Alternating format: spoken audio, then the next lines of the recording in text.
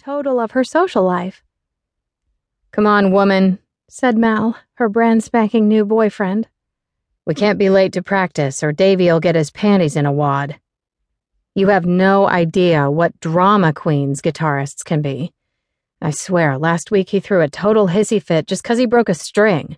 Started screaming and throwing shit at people. True story." "That is not a true story," admonished Anne, shaking her head.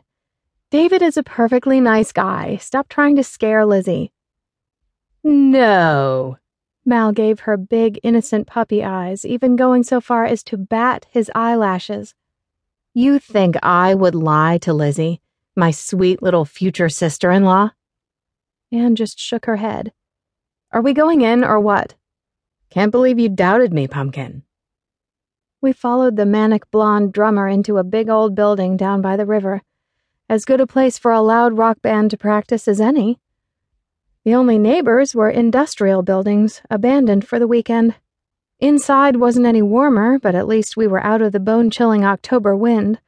I stuffed my hands into the pockets of my gray woolen coat, nervous now that we were actually about to meet them. My sole interactions with the rich and famous started this morning with Mal. If the rest of the band was anything like him, I'd never keep up. "As if anyone could doubt me. That hurt bad," he said. "Apologize." "Sorry." Mal smacked a noisy kiss on her cheek. "You're forgiven. Later." Stretching his fingers and rotating his wrists, the man bounded off toward the stage assembled at one end. Instruments, amps, and other sound gear covered it and the surrounding area, with roadies and sound techs busy amid it all. It was fascinating. This, him, and my whole damn morning. Mal and Anne seemed so in tune with each other. Perhaps Anne and I had been a touch too hasty in our dismissal of romantic love and affection. So it hadn't worked out for our parents. Hell, those two had pretty much made a mockery of commitment and marriage. Mal and Anne might yet make a far better case study. Fascinating. "He's borderline insane, by the way," I said quietly. "So manic." "Yeah, isn't he great?" she grinned. I nodded, because anyone who could make her smile so bright clearly must be. The light of hope in her eyes, the happiness, it was beautiful. And the man in question? None other than Malcolm Erickson, drummer for worldwide renowned rock group Stage Dive, had somehow shacked up with my sister. My quiet, calm, color within the lines or else sister. Anne was being vague about the details, but the facts remained the same.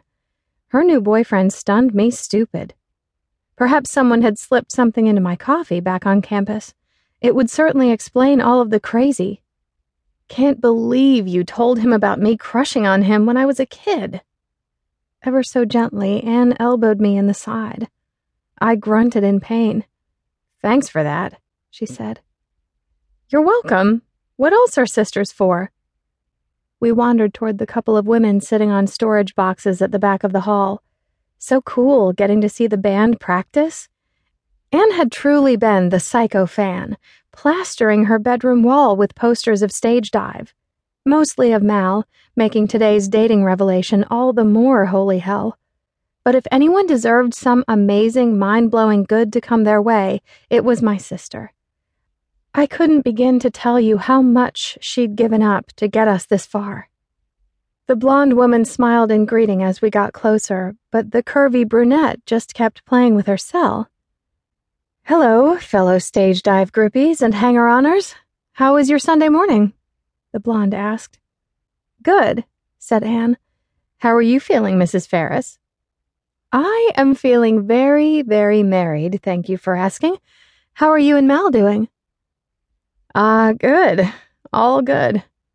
Anne joined them, sitting on one of the boxes. "This is my sister, Lizzie.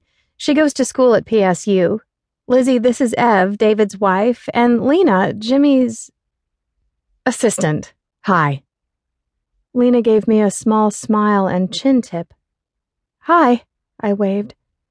"Nice to meet you," said Ev. "Anne, quickly before they start playing, tell me the story of you."